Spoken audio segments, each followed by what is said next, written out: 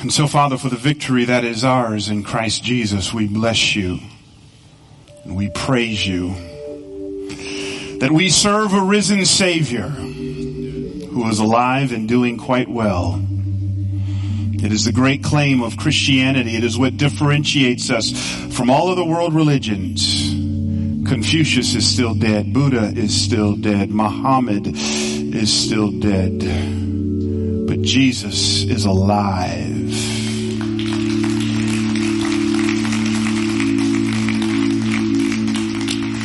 And so, Father God, we do pray that that same alive Jesus would speak new life into us today through your word. That you, Lord God, would use me, your servant, to impart life to your people. And I pray, Father God, that the seed of your word would fall on good ground.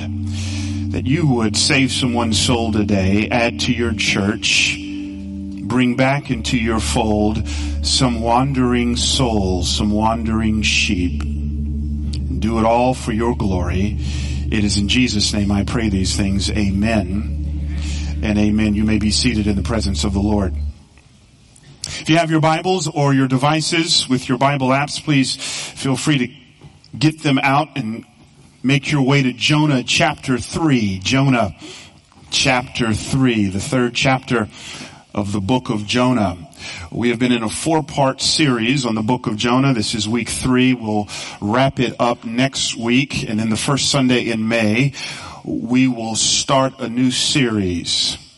Anybody in the house just feel like they've been exceptionally busy? Anybody here exceedingly busy? I think that's all of us. See one brother raising both hands and incredibly busy. Well, I'm going to begin a series in the month of May called Insanely Busy. We're going to look at what God says about the most valuable resource you and I have, and it ain't money. It's time. It's time. So we're going to look at what God says about time. We'll take a break the second week in this series, Mother's Day. I want to invite all mothers to come. We'll have a gift for all mothers in this place on Mother's Day. So feel free to come. And then we'll give some special gifts to some special mothers here as well. We're going to have a video that's lined up. We're going to honor mamas. So I want to encourage you to come for that. Invite other mothers to come for that as well. And then I just want to go ahead and encourage mothers, get all you can on your day, because our day is coming. Father's Day is coming. And then in the month of June, we're going to sit in one story in the Gospel of Luke, Luke chapter 15. You know it as the prodigal son. It should actually be called A Dad and Two Lost Sons. And we're going to sit in that story for 3 weeks. There's so much in there. We're going to look at that one story for 3 weeks. And so I want to encourage you to not only come to that, but that story is just going to really unpack and unfold the gospel in ways you never thought of before. And so I even want to encourage you to bring some of your friends who may not know Jesus. That would be a good series for you to come to. Jonah chapter 3, pick me up in verse 1. It says, "Then the word of the Lord came to Jonah," underline this phrase, "the second time, saying, Arise, go to Nineveh, that great city, and call out against it the message that I tell you." So, verse 3, Jonah arose and went to Nineveh according to the word of the Lord.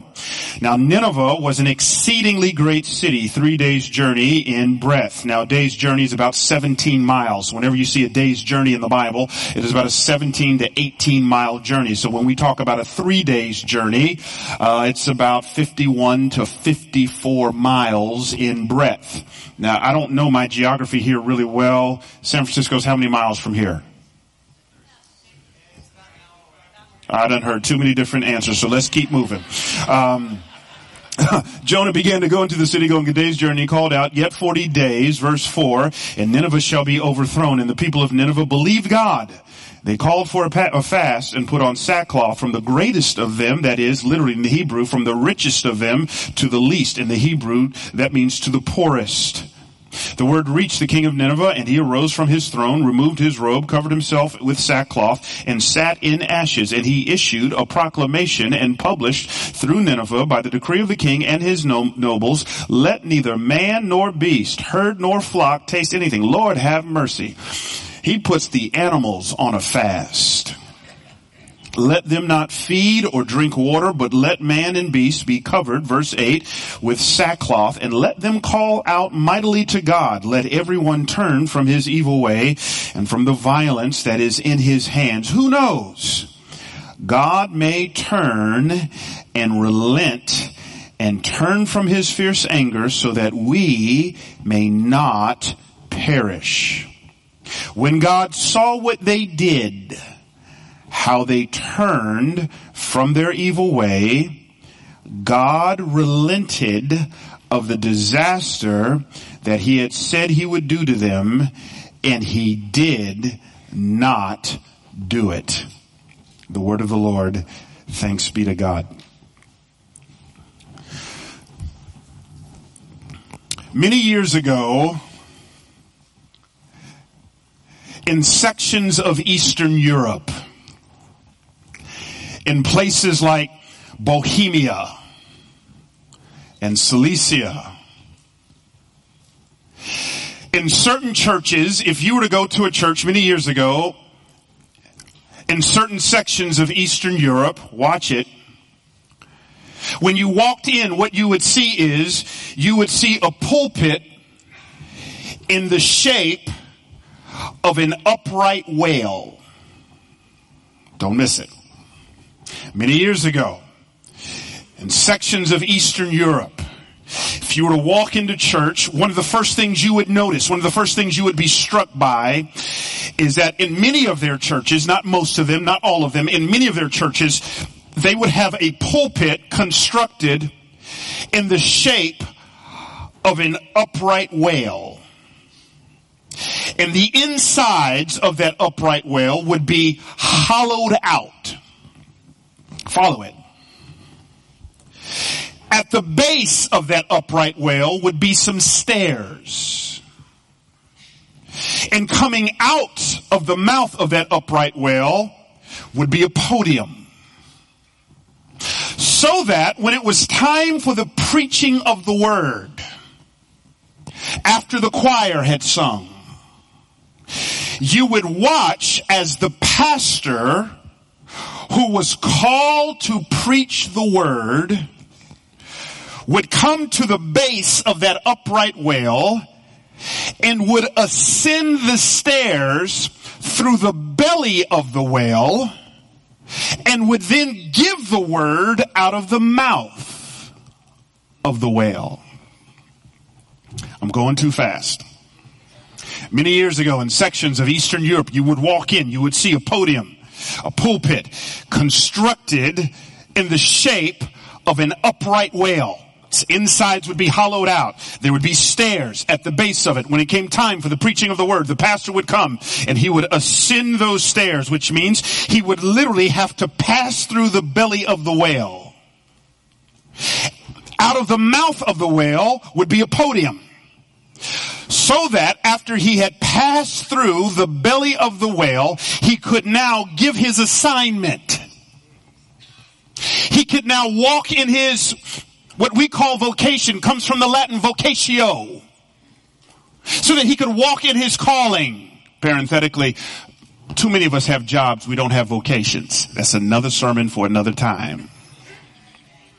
So that the image here that the architects and that the church was trying to convey Sunday in and Sunday out and Sunday in and Sunday out is that sequentially we cannot walk in our calling until we first go through the belly of a whale. So that interruptions precede assignments. So that the act of this pastor going through the belly of the whale and then giving the word, he was symbolically showing that before he could bless you, he had to have personally gone through himself. Story is told of the great D. Martin Lloyd Jones Jr. No, not Jr., but the great D. Martin Lloyd Jones, who was the pastor of the great church there in London in the mid to late 20th century. And this great preacher, this preacher's preacher, was once asked a question about a young, charismatic, gifted preacher who could preach the birds out of the tree. They said, Pastor Lloyd Jones, what do you think about this young preacher? And Pastor Lloyd Jones says, he ain't been through anything yet. Translation, he has not passed through the belly of his whale yet. So that it is a hard lesson. We have been in the book of Jonah and we've been talking about interruptions. And what we've learned in the book of Jonah is God's interruptions are tethered into his assignments. That oftentimes before we can walk into our calling, we had to have first weathered a storm. The problem with our generation is you want to get where you're going quick, fast, in a hurry, and you want to go ahead and walk in your assignment and walk in your vocation. But what you need to understand is you ain't ready to walk in your vocation until you've passed through your own proverbial belly of a whale. You need to go through something. When you all bake a cake, it's got butter, it's got eggs, it's got flour, it's got sugar. I don't sit down and eat a stick of butter by itself. I don't just drink a raw egg.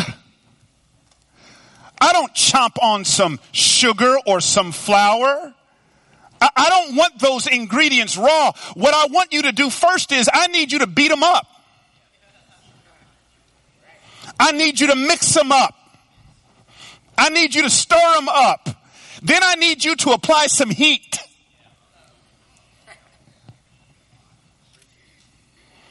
The problem with many of us, I know you think you fine and all that.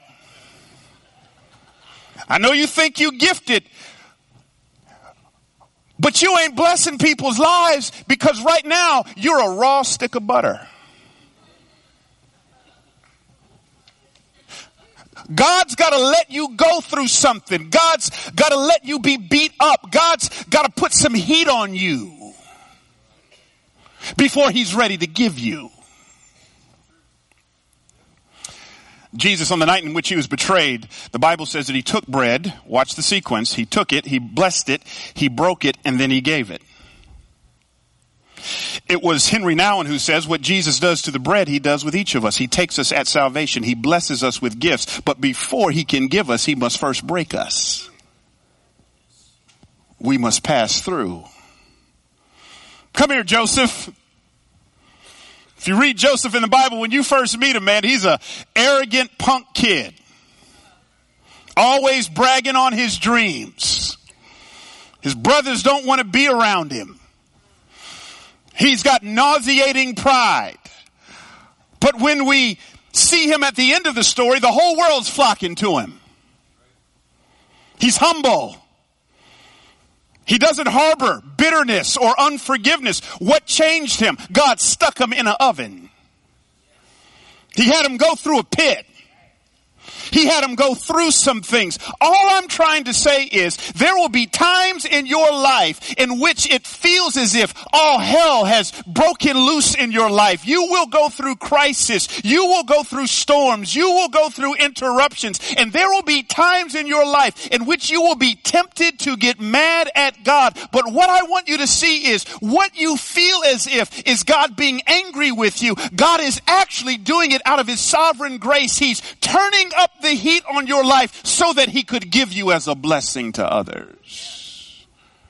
We don't walk in God's assignments without first of all going through something. You can't pastor me if you ain't been through. You can't counsel me if you ain't been through. We must all go through. This is the story of Jonah. God shows up in chapter 1. He says, Jonah, here's your assignment. I want you to head due east to Nineveh. Jonah says, thanks, but no thanks. He heads due west to Tarshish. God then puts on his running shoes and he comes after Jonah. And we learn, man, that grace is not letting you do you. Grace is not God watching you wallow in sin and not coming after you, but grace is coming after you and coming after you and coming after you. That's what God does in chapter 1. He sends the storm and he oversees the lots and he hurls them into a sea and he appoints the fish. And finally in chapter 2, Jonah, having gone through the interruption, is now in rehab. He's dealing with his idols, with his issues. It's painful. It's lonely. Now in chapter 3, watch it. Look at verse 1. And I'm hoping I can get out of verse 1 today. We may not even get out of verse 1. The Bible says, don't miss it, the word of the Lord came to Jonah, don't miss it, a second time. Let me stop right there. God could have looked at Jonah. When Jonah ran away in chapter 1, he could have said, that's okay, Jonah. That's fine. You do you. I'll find somebody else. If you check my resume, God could say, I've used bushes. I've used donkeys. The sun does not rise and set on you, Jonah. I'll just find somebody or something else. God could have said, you had your chance. I'm moving on. You failed. You sinned. I'm done with you. But then in chapter 3, verse 1, it says that the word of the Lord came to Jonah a second time. Anybody here ever had God come to them a second time? And a 5th, and a 17th, and a 38th. I'm here to tell you that what this church is about, this church is not about legalism. This church is not about put on your dancing shoes and perform for God. And if you don't perform, God's going to put you on the bench. No, we serve a second time God. We serve a 30th time God. We serve a God of another chance and another chance and another chance. Watch this now, so that what this text begins with, it begins on a note of God having interrupted God. Watch it now. But we learn that God's interruptions are not his eruptions. When God interrupts us, it is not his eruptions. In other words, God interrupting us is not an outburst of anger from a petulant, punitive God.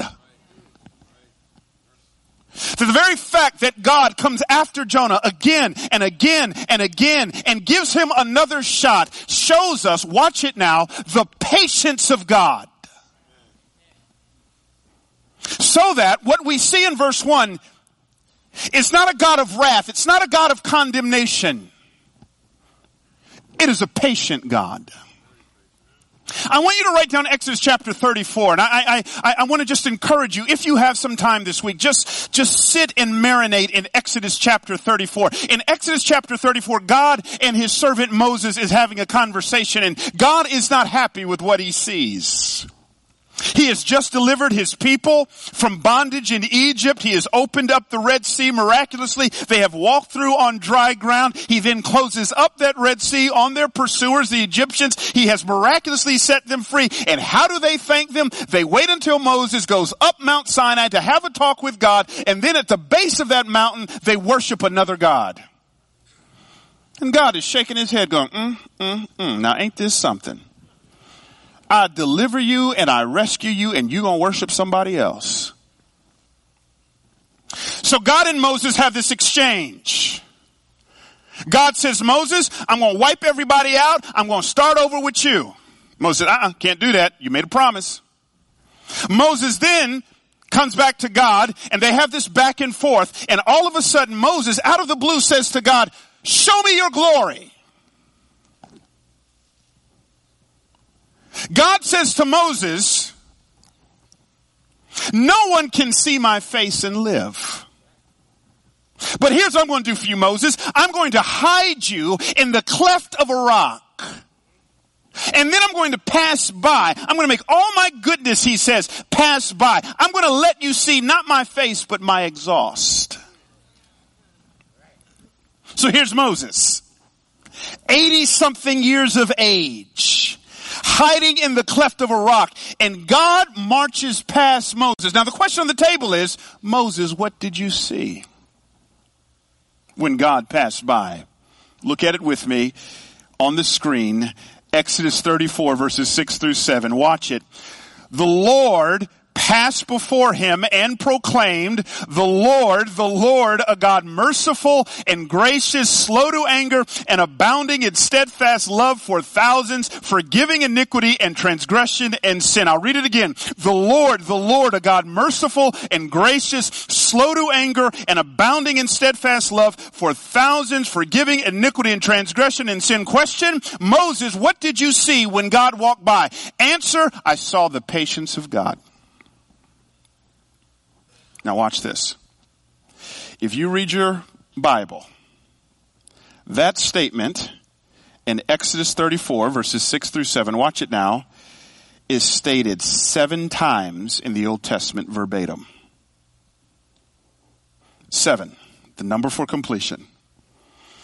It is as if God is saying to all of the Old Testament authors, I want you to continually write down this statement of who I am. Why? Because I want to seal it in the minds of the readers forever.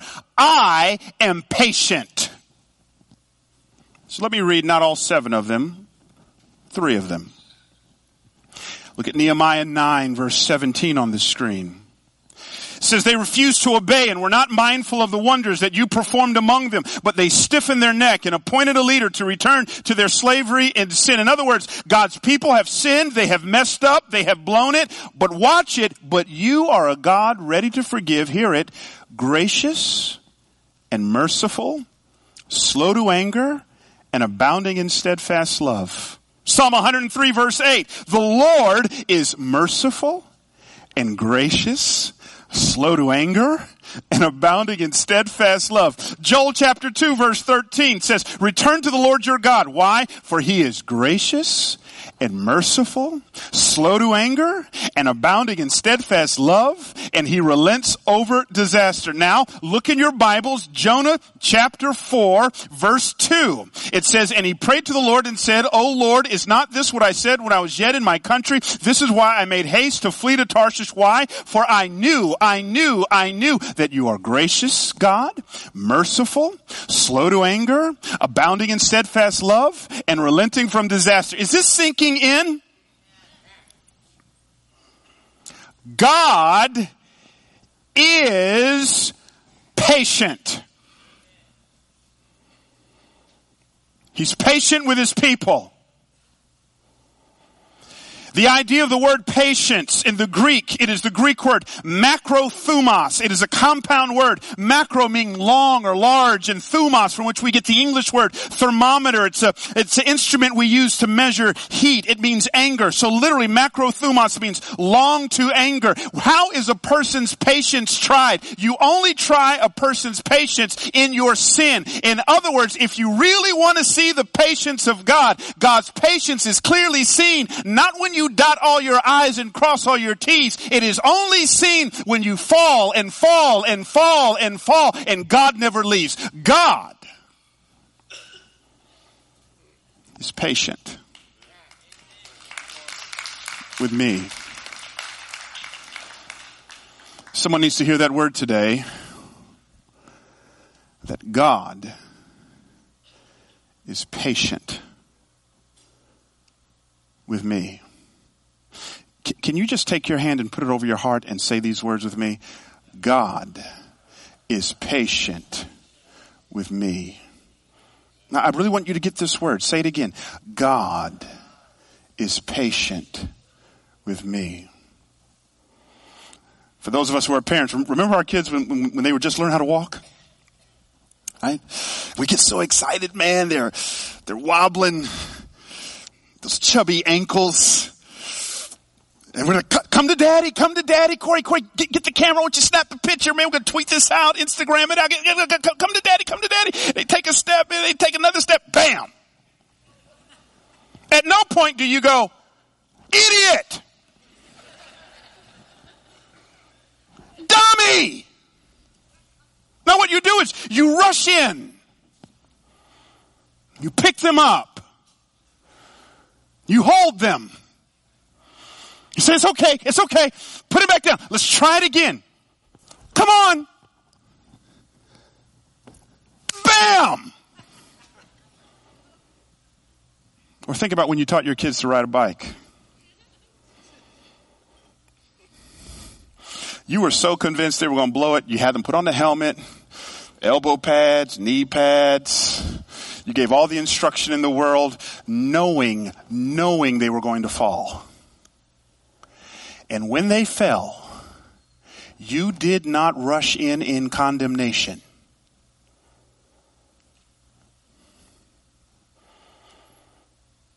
How much more so God?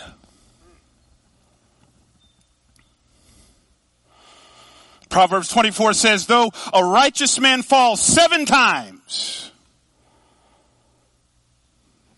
he gets back up again.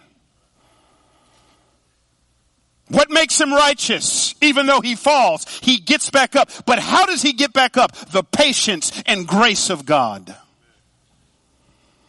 Your sin does not surprise God. God is omniscient.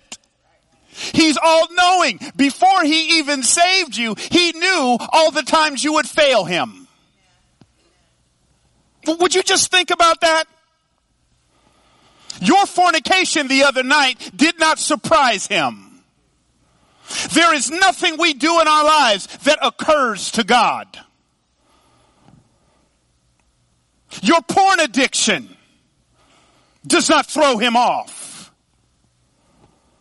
Your gossipy tongue, your divisive spirit, your slander, your greed, your slothfulness, bam, bam, bam, bam, does not cause him to rush in condemnation. Slow to anger. God is patient with me. Jonah falls. The word of the Lord comes to him a second time. So that, hear it, we learn that the patience of God is always tethered to his purpose.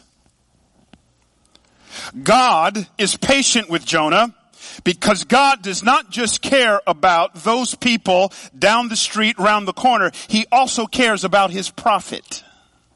So that what we learned in the first week is true, that God doesn't just use people to accomplish tasks, he also uses tasks to accomplish people. That there is a work God is doing, not just in the people of Nineveh, but he wants to also do it in his prophet. But in order to do that work in his prophet, he has to be patient. So now he comes to Jonah, a second time the text says, and he gives Jonah his assignment. And what we've been learning, what we've been discovering is, for all of us in this room, all of us leasing time on God's green earth, there's a call of God on your life. There's an assignment on your life. And God's call and God's assignment is so much more than making money. It is so much more than sending your kids to a certain kind of school. It's so much more than having kids. He has a call and he has an assignment on your life that goes past jobs and paychecks and houses and zip codes. You were created by God to give God glory. But now the question on the table is, how do I know what God's assignment is for my life? This text helps us. God comes to Jonah. He says, I've been patient with you. Coming back to you a second time. And here's your assignment. I want you, again, make your way east. And I want you to go after a group of spiritual runaways who are doing life on their own terms. Jonah, I want you to go in and get them. And when you walk in, I want you to proclaim the word I'm going to give to you. And that word is a call to repent. In other words, Jonah, I want you to walk into that city, to this group of spiritual runaways, this group of spiritual fugitives. I want to use you as a vehicle for repentance to turn them from doing them into making them followers of me. I'm going to use you to get these runaways. Now watch it. How do I know God's assignment for my life? Don't you see the irony? God is using a runaway to get runaways.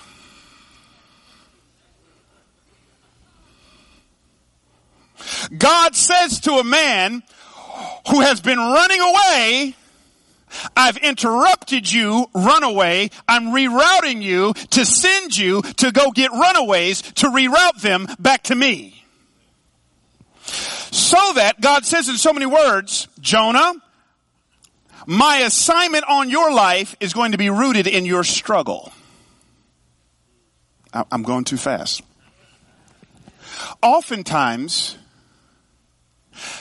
our mess becomes our ministry.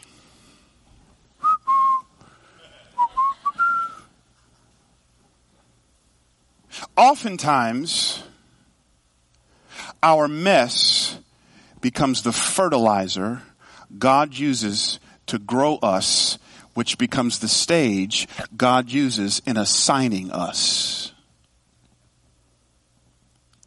So that, if you ever want to know, what's my assignment? Take inventory of your struggles. Anybody ever read the book or seen the movie Come Fly With Me? It's a great book based on a guy named Frank Abagnale. True story. Frank Abagnale was one of the biggest cons and frauds in the United States. Conned banks out of hundreds of thousands, if not millions of dollars through writing bad checks. He was the biggest fraud this country had ever known. He eventually gets caught. You know what he's doing now? Working for the government, helping them catch frauds. His mess became his ministry. I've met my share of social workers throughout my life who are passionate about restoring broken homes, who are passionate about coming alongside of kids who have been abused. And if you talk to some of them, not many, not most, but some of them long enough, they'll tell you that their passion to restore and repair broken homes was birthed out of the fact that they know the pain of what it's like to grow up in a broken home. Their mess has become their ministry. I know of counselors who help people navigate dysfunction and pain. And some of them, won't say most, won't say many, some of them got into helping others navigate dysfunction and pain because they knew what it was like to go through dysfunction and pain, and they wanted answers. And in the process of getting answers for their own dysfunction and pain, the lights came on and they realized there's a calling here. I want to help others turn the lights on. Oftentimes, our mess becomes our ministry, which means this. Don't waste your pain.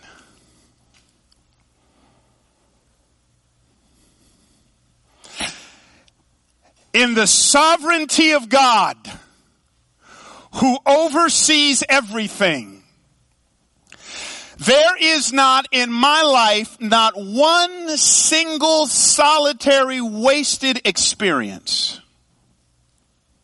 Romans 8:28 says, all things work together for good. That Greek word all is very interesting. If you study it in the Greek, it's an interesting kind of construction, that Greek word all. It's really interesting. It means all.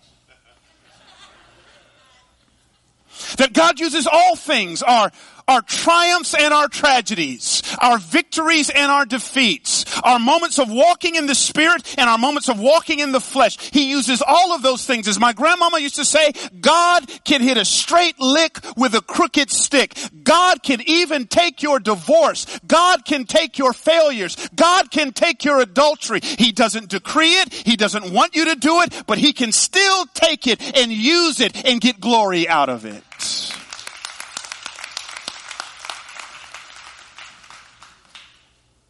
So that oftentimes we see that our assignments sometimes are rooted in our struggles.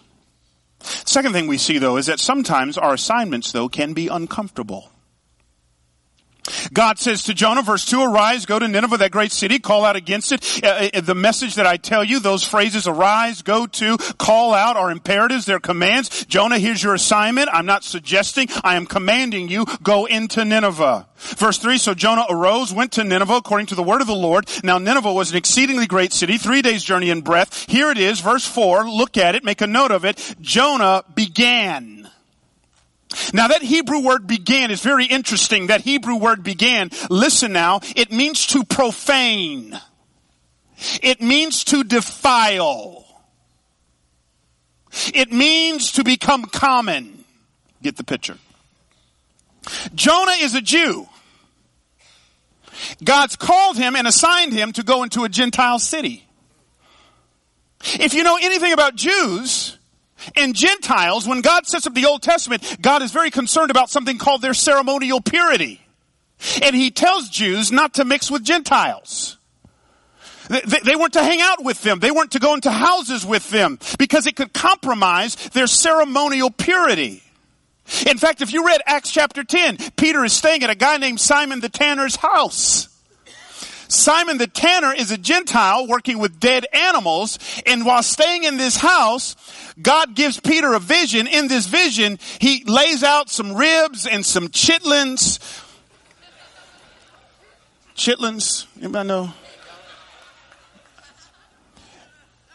And Peter says, no, I can't touch that. It's unclean. God says, Peter, I'm doing a new thing here. Don't you call anything I've created unclean. Go ahead and eat you some chitlins. I got some hot sauce for you. It's good. Try it.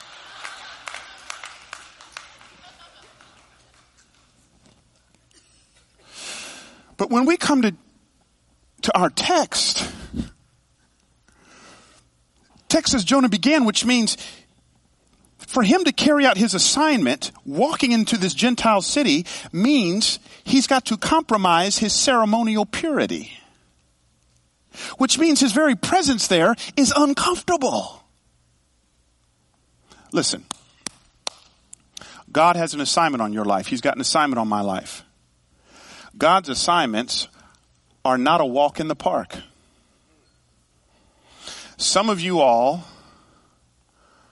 are waiting for God to do something new in your life, but that new thing you want him to do, you're looking for something that's going to be a comfort free, that's going to be very comfortable.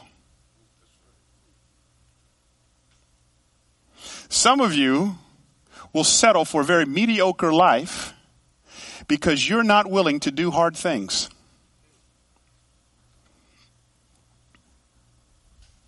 I meet these people all the time. All the time.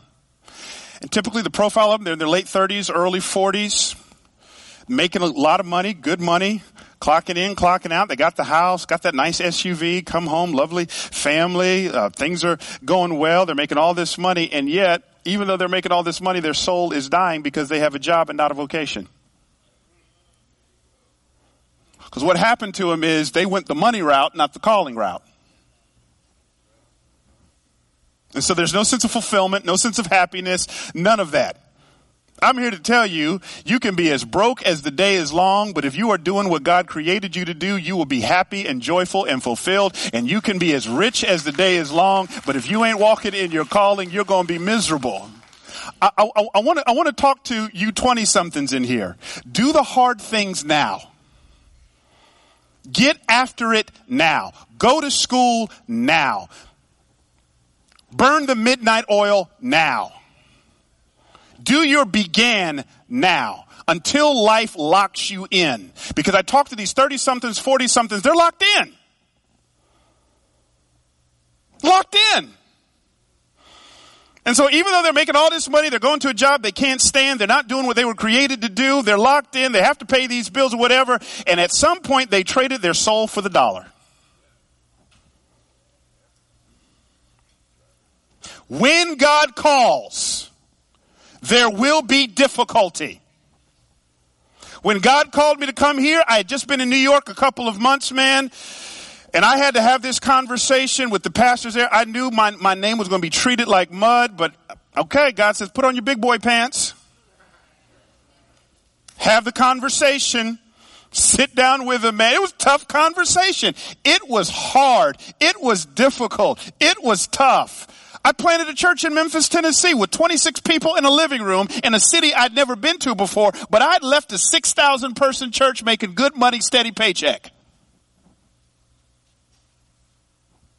If I were to die right now, I would say, bury me in Memphis. Why? Because oftentimes your place of greatest sacrifice becomes your place of greatest satisfaction.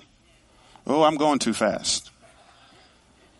The problem with Americans, and particularly American Christians, we don't want to sacrifice.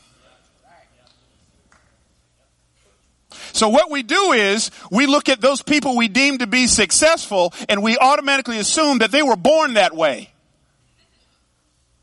And so, as one preacher says, it's a corny cliche, we want their glory, we just don't want their story. You cannot get to where God wants you to be unless you're willing to sacrifice.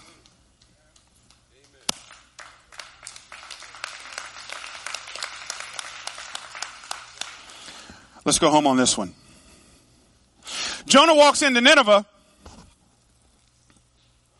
and I love it. The text says, only Jew, Gentile city. Nineveh is one of the main cities of Assyria. If you know anything about the Assyrians, some of the most violent people ever created, they came up with something called flaying. They would take their enemies and skin them alive. It was the Assyrians, not the Romans, who came up with crucifixion. The Romans popularized it. The Assyrians came up with, they were violent, they were vicious. And here's what God says, Jonah, here's your assignment. Walk into the city and say, yet 40 days. Now if I'm Jonah, I'm like, do I get an army to come with me? Do my boys back me up?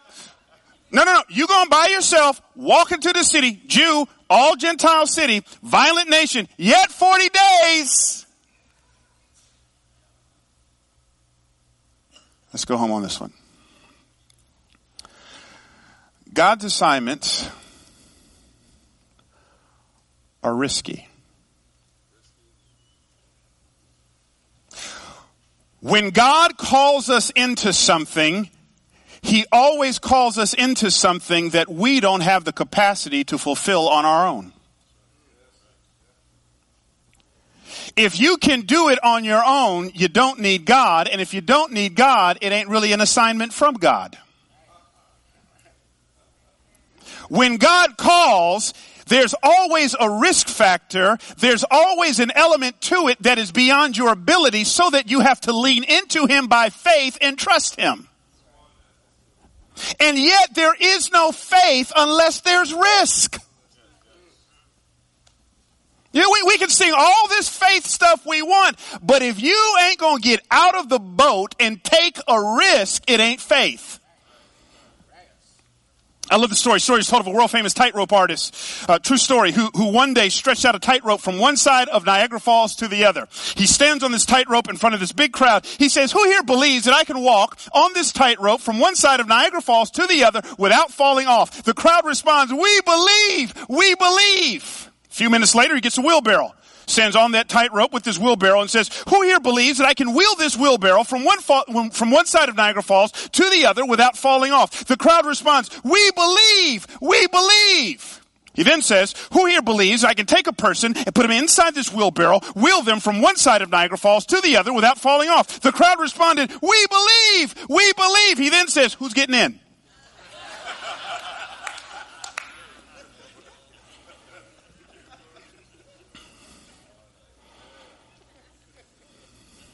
Nothing. You know, we We read about people of great faith in the Bible. Women of faith like Rahab. We go, we believe. We believe. We read about Daniel in the lion's den. We believe. We believe. We read about the people of God cornered up against the Red Sea. God opens up the Red Sea. We believe. We believe. And God is saying, when are you going to get in?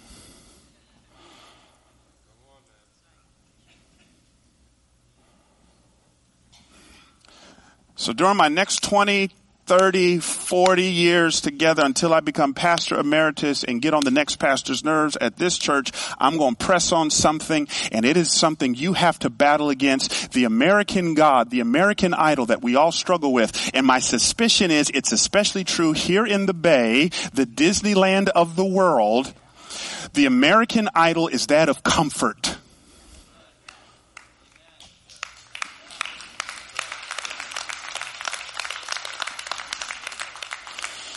And we churches are an accomplice to the crime.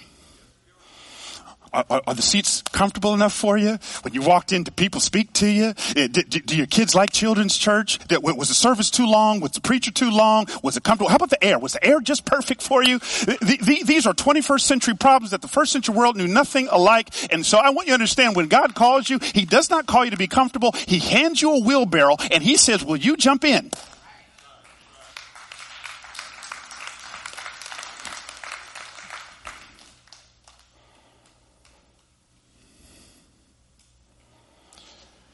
If it ain't risky, it ain't faith. What risk are you taking?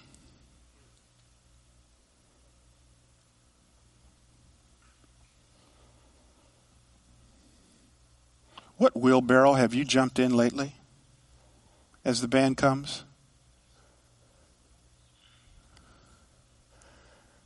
What's the most courageous thing you've ever done in your life?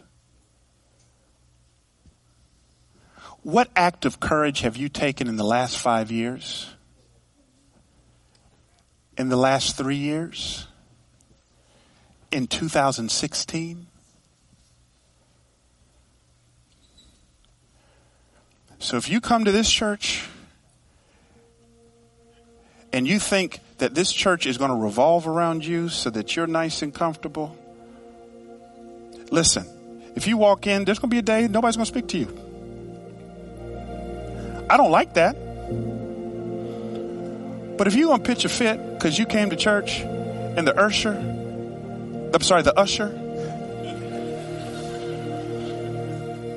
didn't speak to you, or if you didn't like the way the choir sang, I'm just here to tell you, I got bigger fish to fry. We got bigger stuff. Now listen, we're going to do all that we can. We're going to do all that we can to be open and to be welcome and all this other stuff. But there are people outside these walls who are dying on their way to hell. And on the top of my to-do list is not whether or not the usher was nice to you.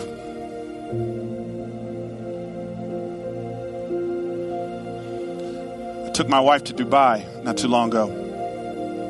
Had to preach out there at a conference. Had to. And my 15-year-old says, no fair. Mama goes to all the best places. I said, you're right. Well, why? Well, because I love her more than you.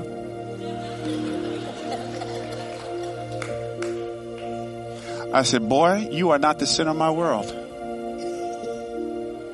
It's God, then your mama, then you. Hear me.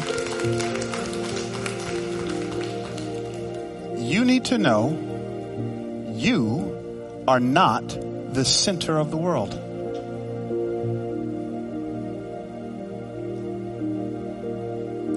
That God is not your cosmic concierge who exists to facilitate your life.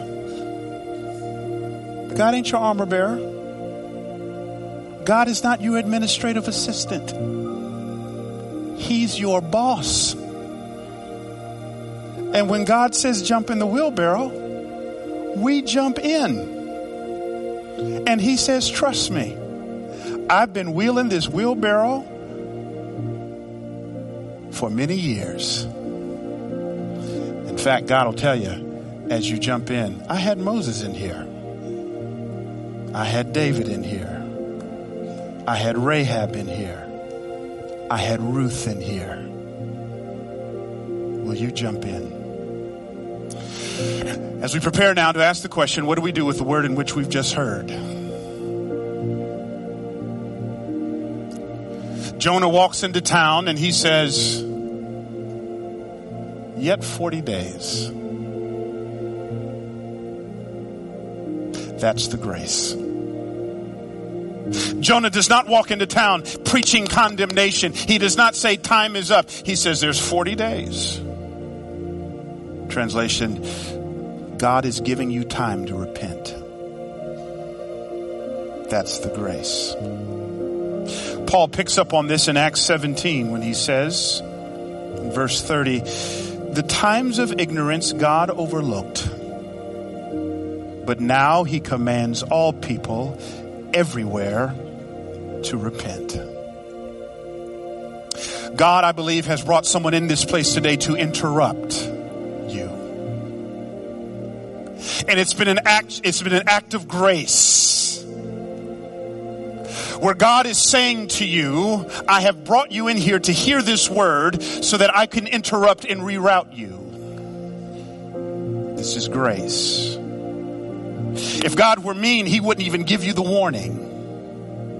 But he's brought you in here that he would, by his patience, interrupt you, that he can reassign you for the second time, for the 5th time, for the 17th time, for the 101st time.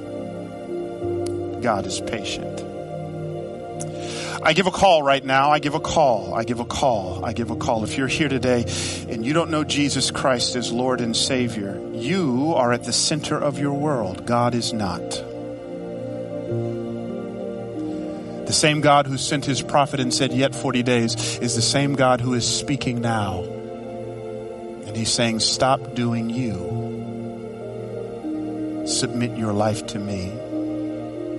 I also give a call for those of you who would call yourself followers of Jesus Christ, and yet you're doing things and doing life on your own terms. You want to repent. You want to submit to this patient God. But I also give a call to someone here today and you're going, I have not taken risks. I've been playing it safe. This altar is open for you as well. We want to pray for you, that God would give you the boldness and the courage to jump into his wheelbarrow and to submit and surrender to him. So we're going to call those for salvation. We're going to call those to repentance who are doing life on their own terms. And we're going to call those followers of Jesus Christ who says, I need prayer just for courage and boldness to be risky for Jesus. Father, in the name of Jesus, I do pray that your Spirit would continue to walk these aisles. Stop by every seat in this place, Lord Jesus, I pray. I pray right now that you would draw unto yourself, that you would save souls, you would return lost, wandering sheep who've been doing life on their own terms back to you, that you would embolden those who've been playing it safe to be courageous and risky for you. Speak, Lord. In Jesus' name I pray. Amen.